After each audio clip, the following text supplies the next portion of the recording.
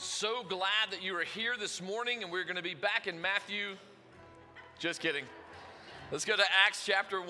We're going to keep floating along in there. We're going to finish out chapter 1 today because there's so many cool things that happened that I want to share with you this morning before we even get to chapter 2, because that's really when everything really gets going. But I'm glad that you're here this morning. How many of y'all, when you're kind of in the waiting, you find yourself twiddling your thumbs and getting anxious, right? You want something to do. And I think one of the biggest, worst things that we have right now are our phone that has apps and games on it, because we've lost the ability to have conversation in the waiting because we're too busy poking at our phone. Or maybe it's just me.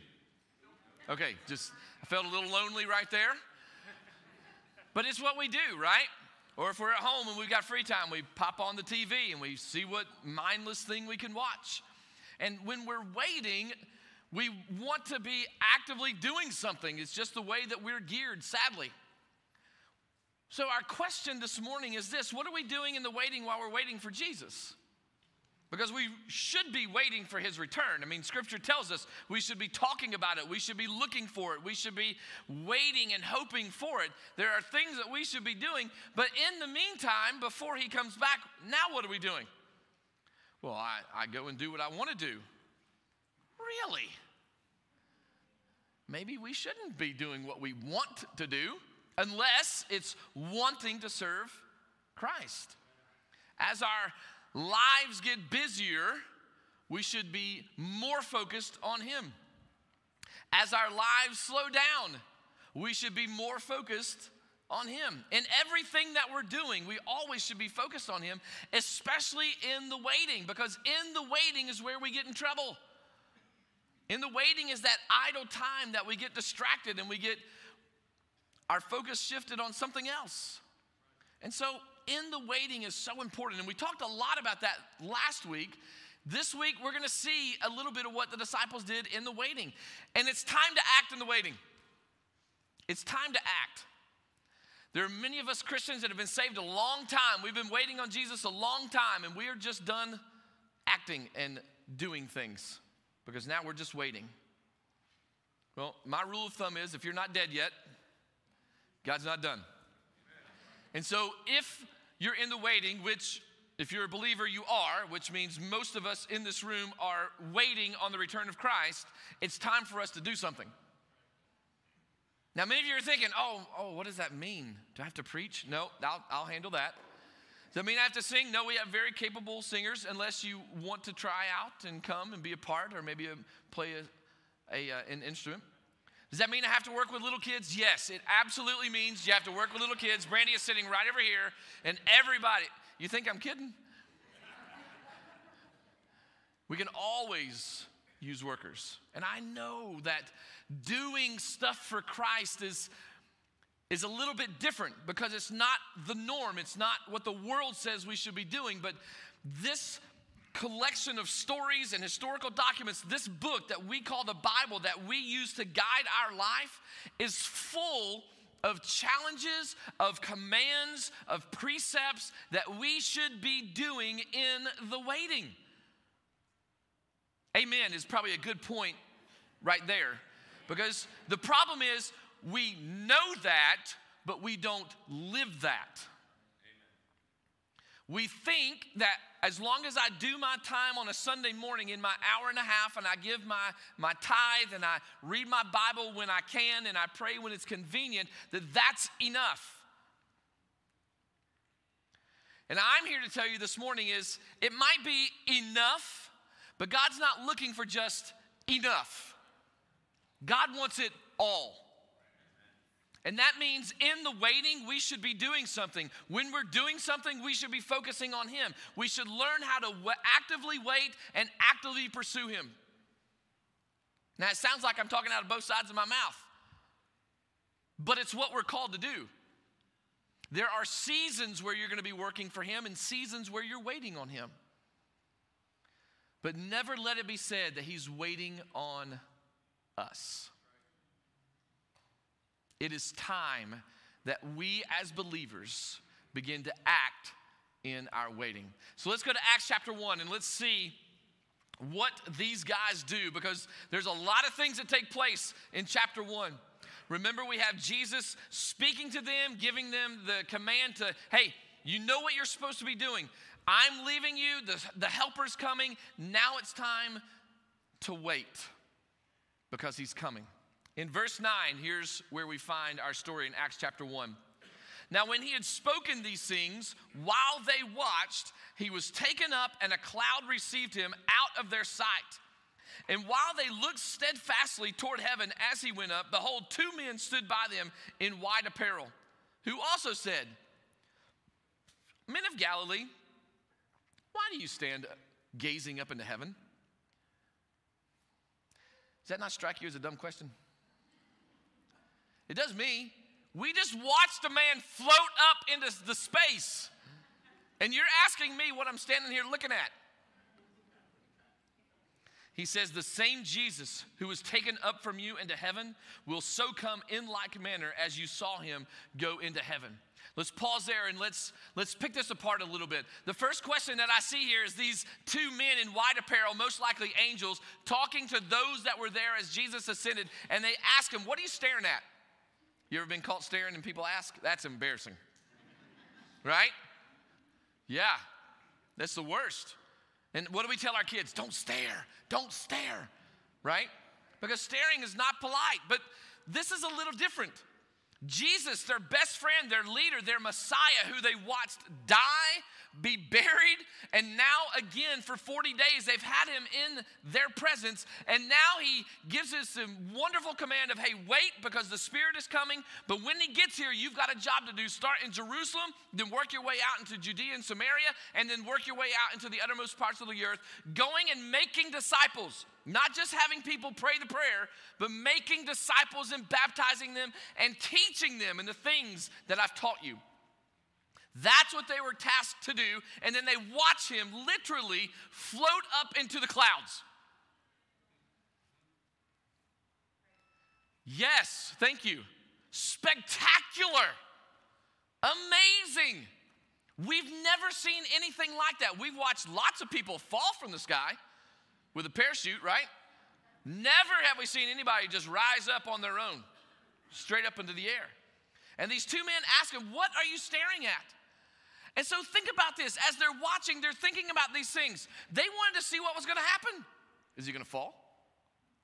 Is he going to come back down? Is he just going up for a little while, and is there going to be fireworks? Is there going to be something playing? Like, what's happening with this guy? Where's he going? They also know that they were asked for the help, to wait for the helper to come, right? When did he say that it was coming? Maybe they watch him leave. They were maybe waiting for the helper to come down. Maybe it's an elevator system. One goes up, one comes down. I mean, put yourself in these guys' shoes. All of this stuff is new. The things that they've just experienced in the last 40 to 50 days has just been mind-blowing for them. And they're watching their best friend go up into this space, up into heaven. And they want to know, what is going on?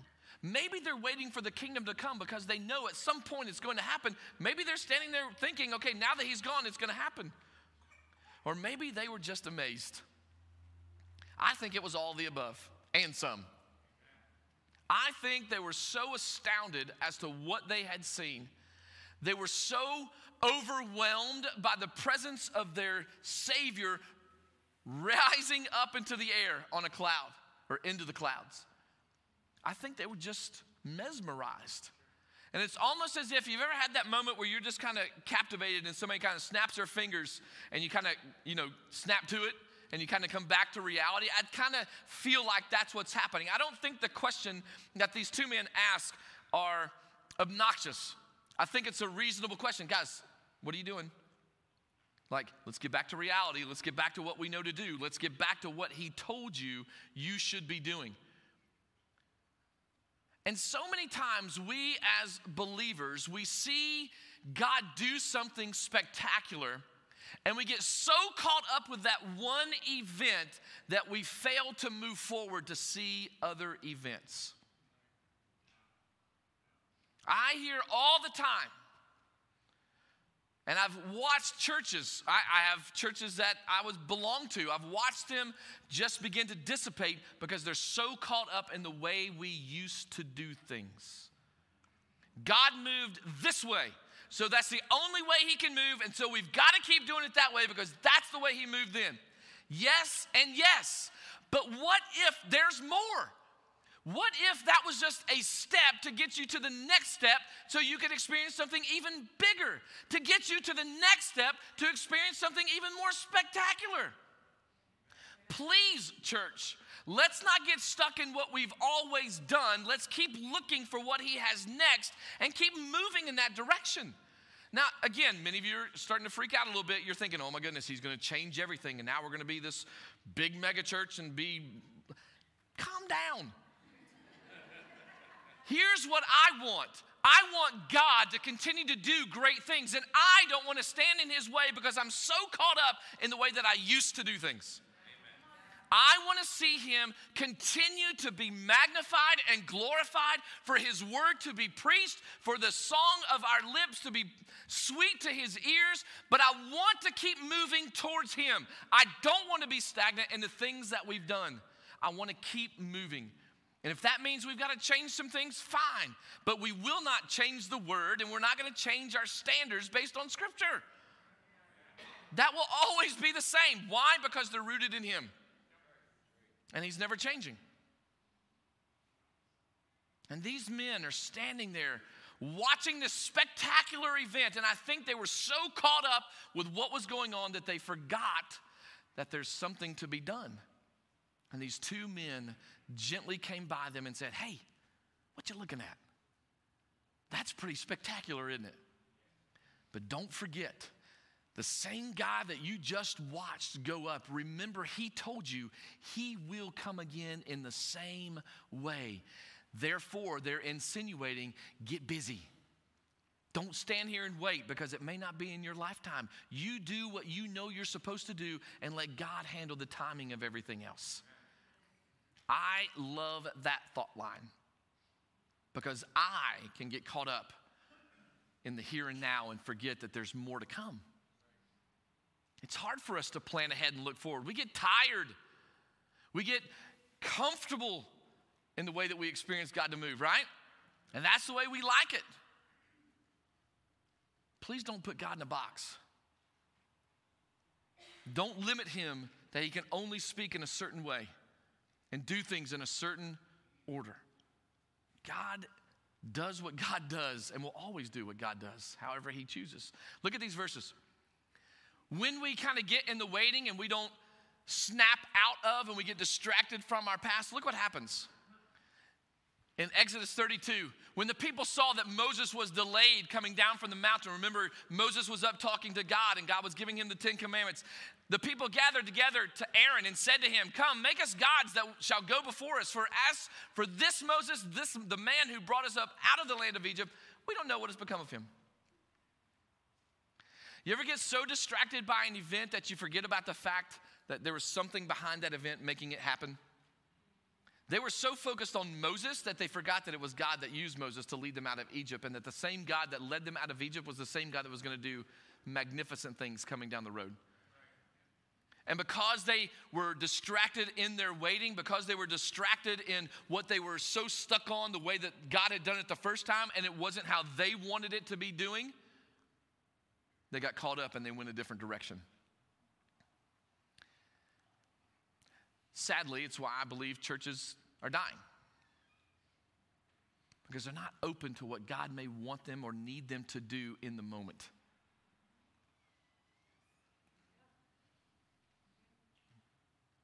I think many Christians stagnate because they've had that one event and that's all they can handle. They don't want any more. And yet God's pleading with us, no, I've got more for you. I've got some edges I need to rough out. I've got some things I need you to accomplish. I've got some people I need you to be a part of their life. But what we do is we get so self-centered and we get so focused on me and what I want and what God should do for me that I forget to look ahead and see what he has coming down the road. These people were being led out of slavery into a land that was not theirs for it to be given to them, the land flowing of milk and honey. How could they forget that? In the spectacular way that they were led out of Egypt with the 10 plagues and being led by the pillar of fire and a cloud and watching the Red Sea split. How could they forget that? It's easy for us to look back at them and say, are you kidding me? And yet we do the same thing every day.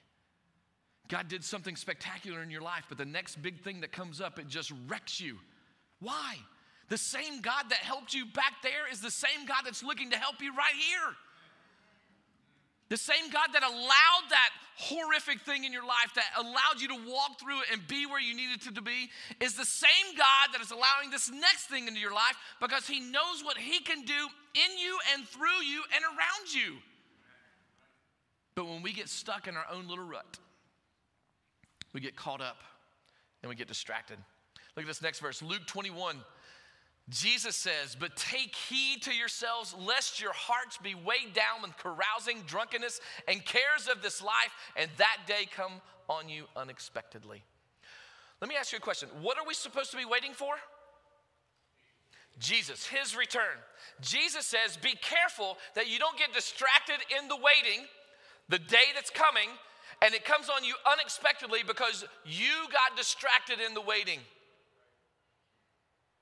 And you allowed your life to be a part of things that were not who he was or who he is. We have a lot of work to do and a lot of paying attention to do. Because he is coming. And we should be waiting for that in everything that we do and everything that we think and everything that we see, hear, speak, everything. But sadly, that's a struggle for many of us to live that way because we are battling me, the me that lives inside of all of us. Let's go back to the scripture. Verse 12, then these were the guys that were on the mountain with Jesus. Then they returned to Jerusalem from the mountain called Olivet, which is near Jerusalem, a Sabbath day's journey. And when they had entered, they went up into the upper room where they were staying. Peter, James, John, Andrew, Philip, Thomas, Bartholomew, Matthew, James the son of Alphaeus, Simon the Zealot, and Judas the son of James. These all continued with one accord in prayer and supplication with the women and Mary, the mother of Jesus, and with his brothers. There's a lot of people here, right? And I don't believe that it's just the disciples because we see that there are women there. Mary, the mother of Jesus, is there. I think there are other disciples that are also there, just not the main 12 that went with Jesus as he ascended into heaven. And this isn't where they're living. This is just kind of their gathering space. Maybe at night they go home, but during the morning and during the day they come back and they just come together. And what are they doing? Are they gossiping? Are they planning? Are they thinking about what they should have done? No. They're praying and giving their supplication to God. They are just making their wants and needs known. When's the last time you got together with a group of friends and just prayed? But I don't like to pray out loud. Why not? Well, I don't know what to say. Wait, you don't know how to have a conversation? What if I say the wrong thing? God knows your heart.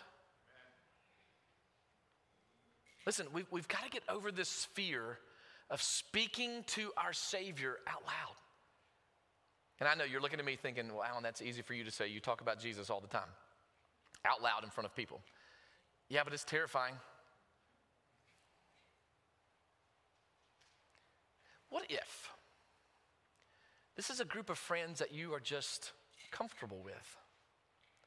What if it's just a simple conversation with your Savior, the one who saved you out of your muck and your mire, the one who has seen you through some really hard places, the one who lovingly walks beside you even though you may ignore him? That's the one you're talking to. It should ease our anxiety when we're just speaking to him in front of everybody. You know what I try to do, especially when I get in a really big room?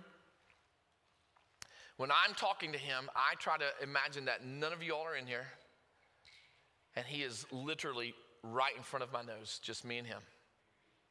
I don't always have to do that, but there are times where I'm really anxious and I'm really nervous about having to do it, that's what I have to go to.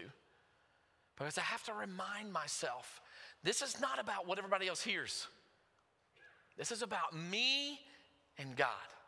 Me and Jesus, having that conversation. Just me and him.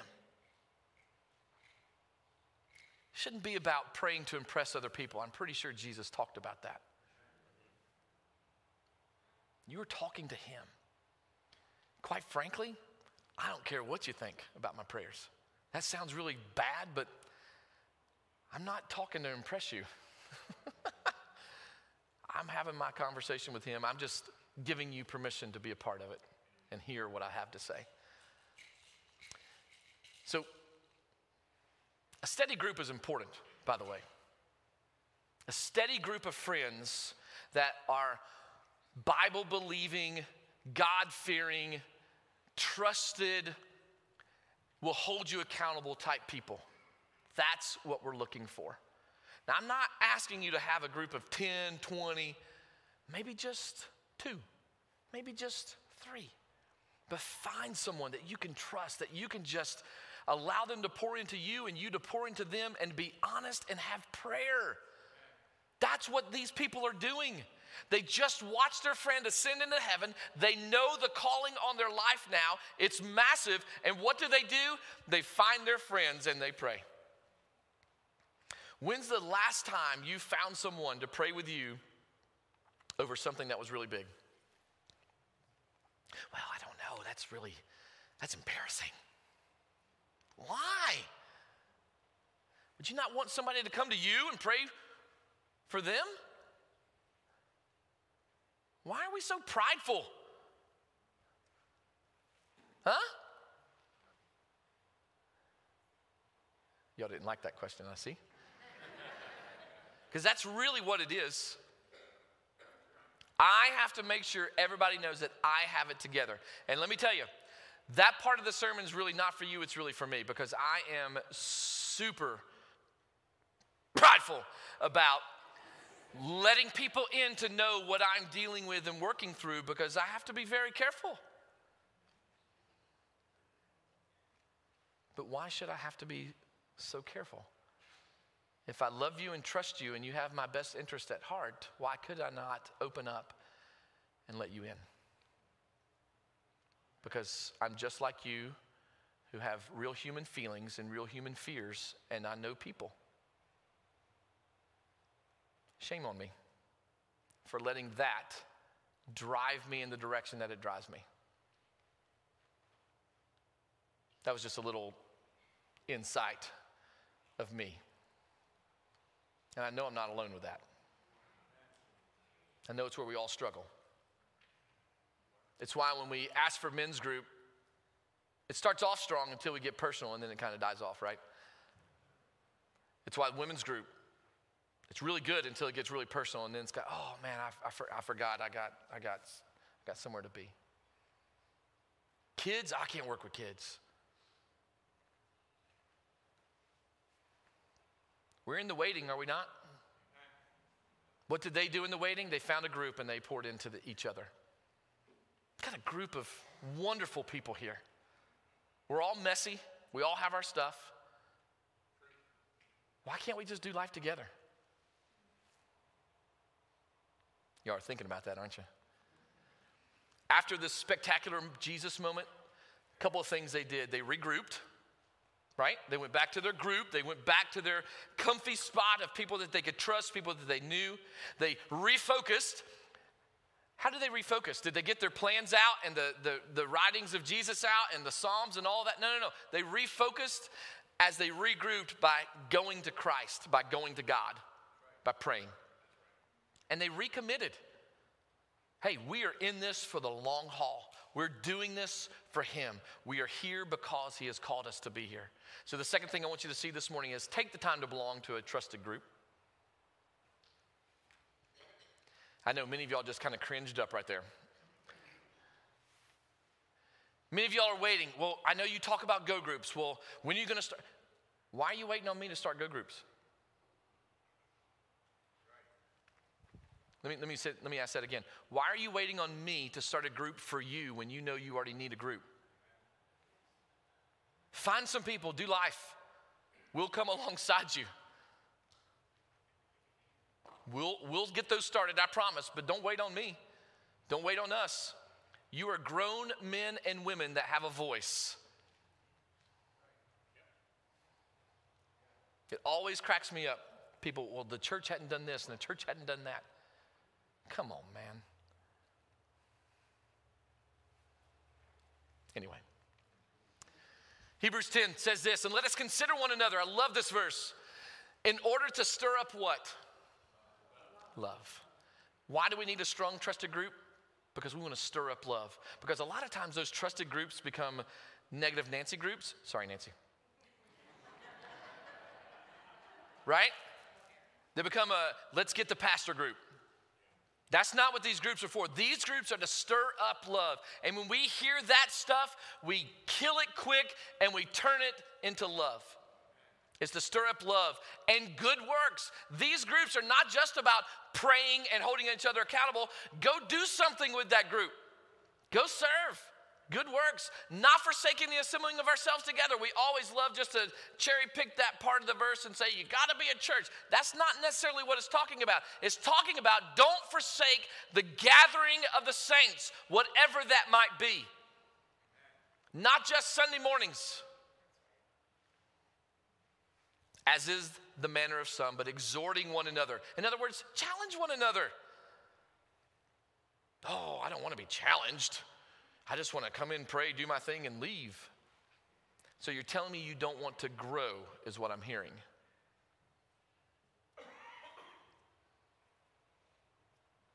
I want to grow. But man, is it painful, not fun, sometimes excruciating, until I get to the other side. And then it was well worth it. And so much more as what? As you see the day approaching, that same day that Jesus is going to be returning, the same day that the two men in white told the disciples, hey, stop standing here, go do what he told you to do because it's coming. He's coming back. And it's the day that we are all waiting for. That's what we're supposed to be doing. Let's finish out this chapter because I know y'all are ready to go eat. Verse 15. And in those days, Peter stood up in the midst of the disciples. Altogether, the number of names was about 120.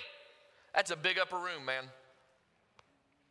And he said this. Now, I love this because it's Peter, not necessarily just being arrogant Peter and taking charge, but he knows his role. He knows that God is with him, and he just stands up and says, okay, we got to do something. Men and brethren, and watch what he goes to. This scripture to be fulfilled, or had to be fulfilled, which the Holy Spirit spoke before by the mouth of David concerning Judas, who became a guide to those who arrested Jesus. Here's what he's quoting. For he was numbered with us and obtained a part in this ministry. And then Luke gives us a little bit of insight. So before I go any further, let me just stop right here. This is so neat because Peter, who knows the scripture, obviously, brings something from the past that David wrote about to bring to their attention to let them know that this prophecy that was way back then, it was fulfilled. That's huge, just so you know.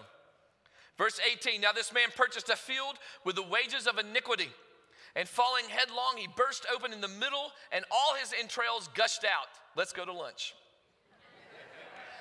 And it became known to all those dwelling in Jerusalem, so that field is called in their own language, Akel Damah, that is field of blood. So we see what happens with Judas as he takes the money, he buys a field, and he hangs himself, and he falls, and he just busts open. Yummy. But David doesn't stop there. Excuse David. Peter doesn't stop there. He's still quoting David. He says, for it's written in the book of Psalms, let his dwelling place be desolate, which that's exactly what happens. And let no one live in it, and let another take his office.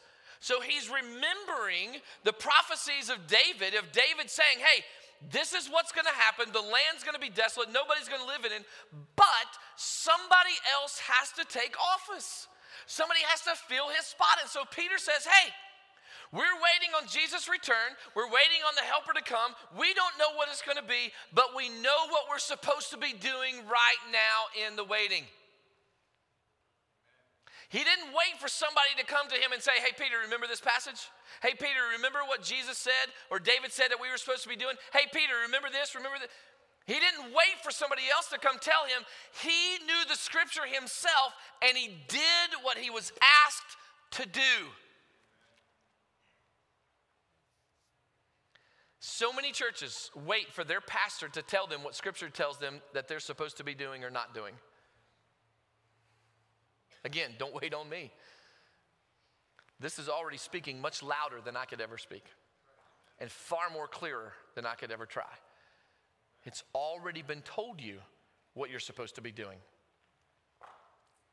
Verse 21, therefore, of these men who have accompanied us all the time that the Lord Jesus went in and out among us, beginning from the baptism of John to that day when he was taken up from us, one of these must become a witness with us of his resurrection. So Peter says, okay, guys, here's what scripture says.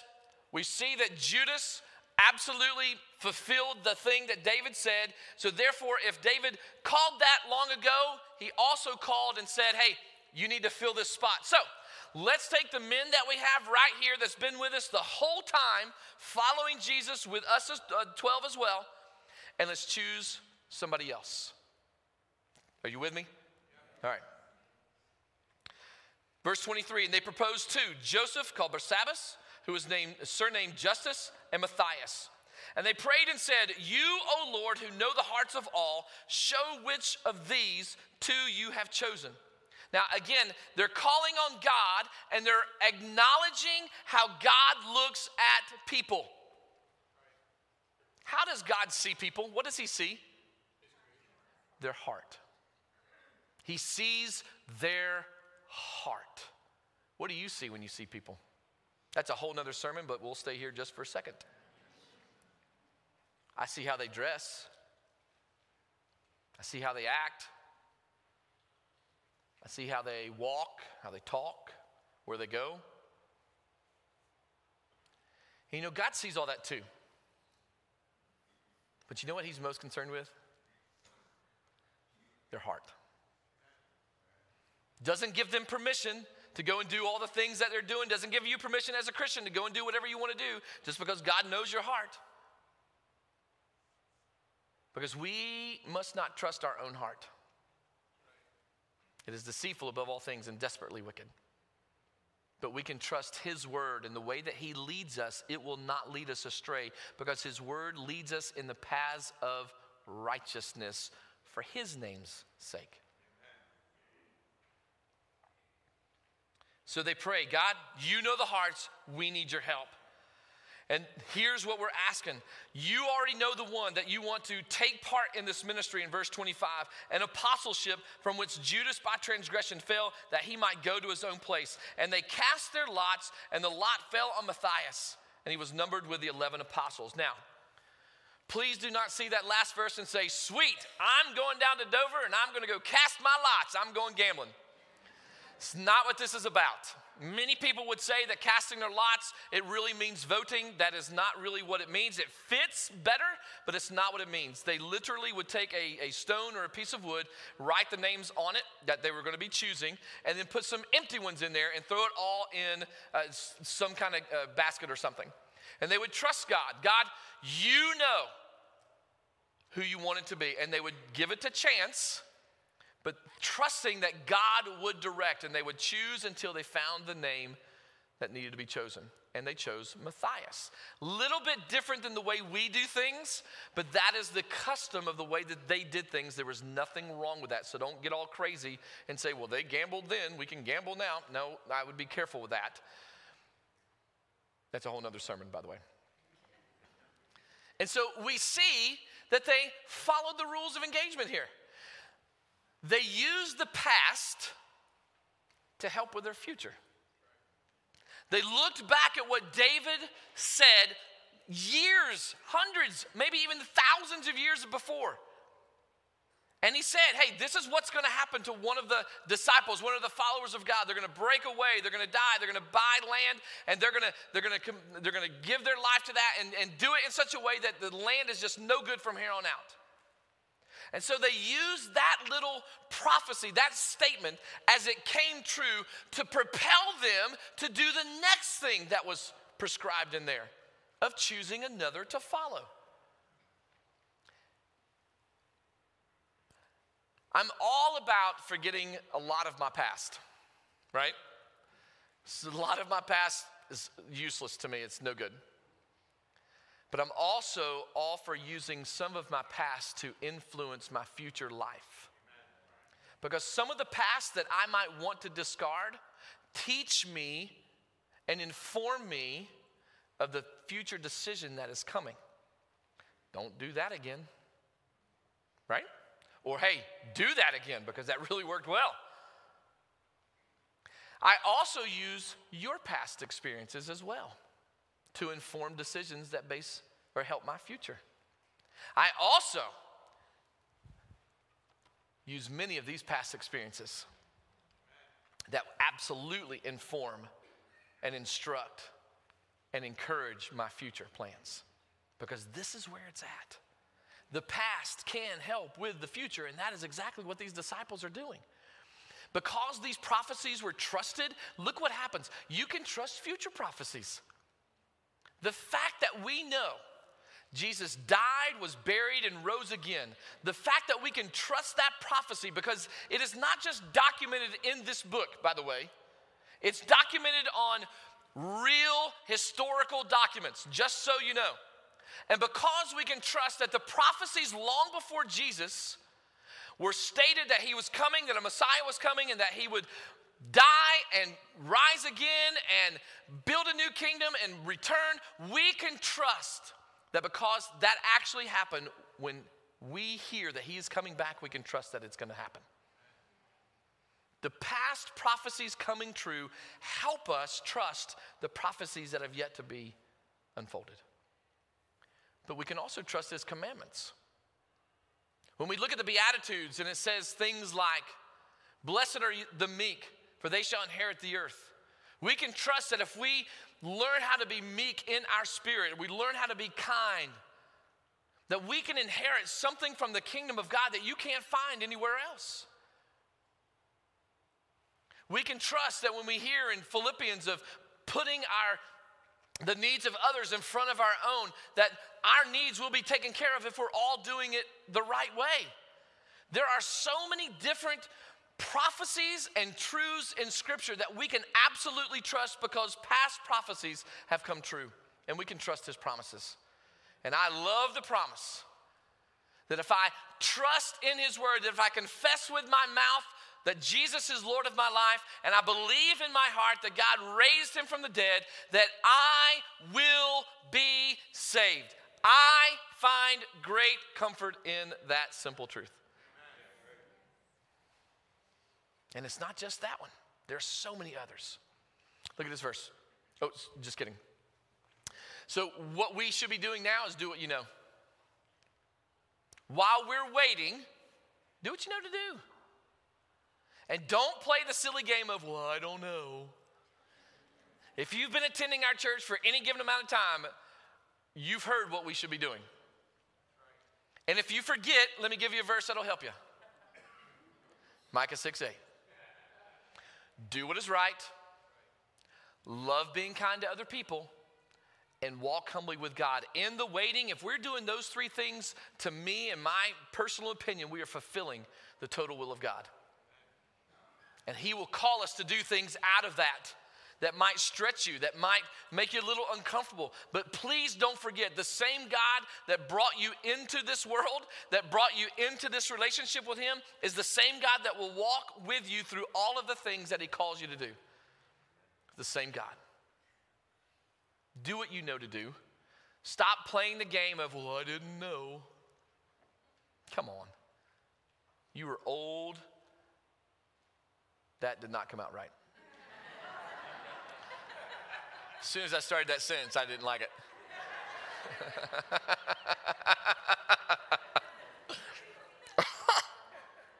That's funny. I'm trying to, like that, I don't normally get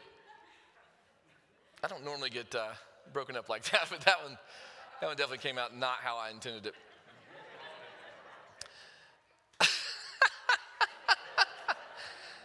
That's awesome.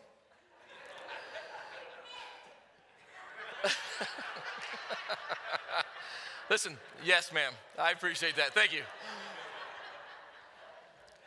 We are all old enough to know better on a lot of things.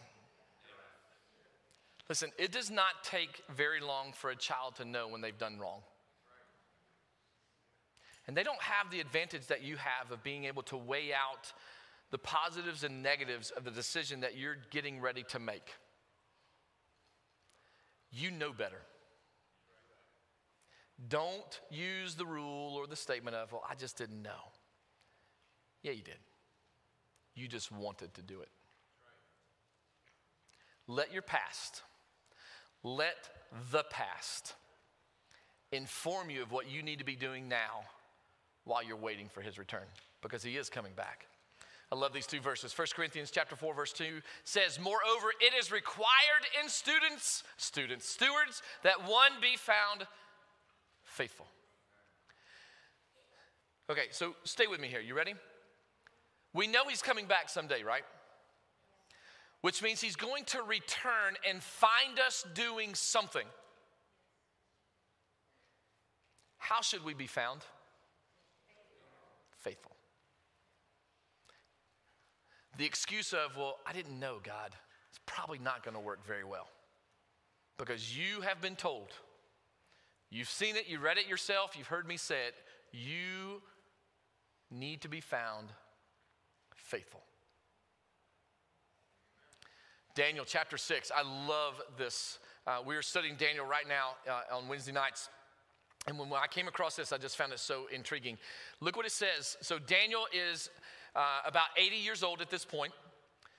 He has been kind of in the background, not really serving much, but now he's kind of been brought back in with King Darius, and he's one of the top guys. And all of the men that are under him just don't like him, and they're trying to trap him to get him thrown into the lion's den. Remember that story? Well, look what it says in verse 4. So the governors and the satraps sought to find some charge against Daniel concerning the kingdom. They went through the historical documents. They looked at every aspect of his life. They looked over everything that was recorded about Daniel, trying to find something about him. Now, 80 years, he was taken captive about 15-ish, and he's 80 now. So what are we talking about, 65 years? Look what it says.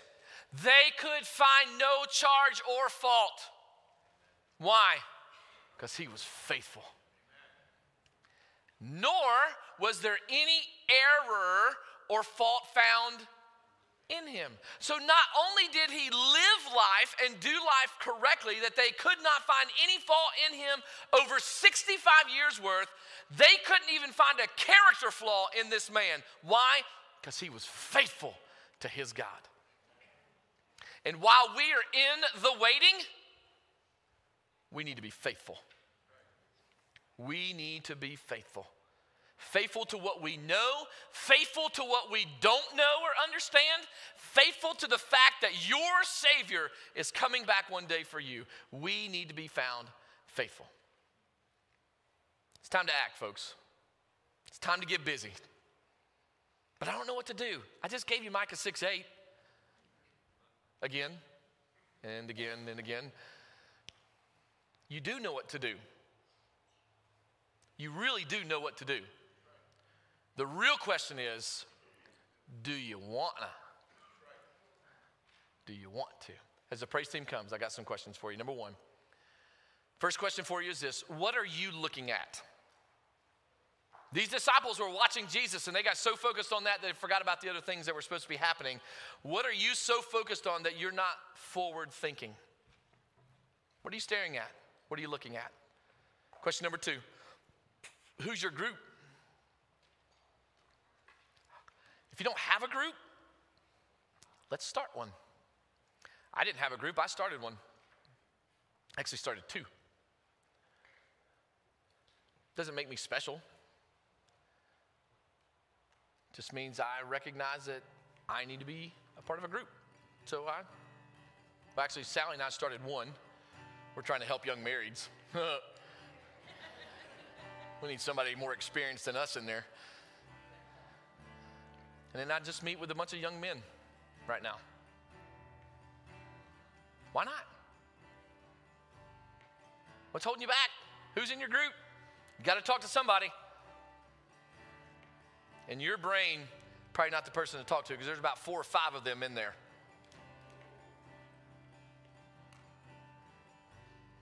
Question number 3. Are you actively waiting by doing what you know? Or are you busy doing other things that you know you shouldn't? How are you actively waiting? Hopefully you're doing what you know. Let me pray for you this morning. God, I appreciate your word and I appreciate the truthfulness of it. Thank you for all that you do.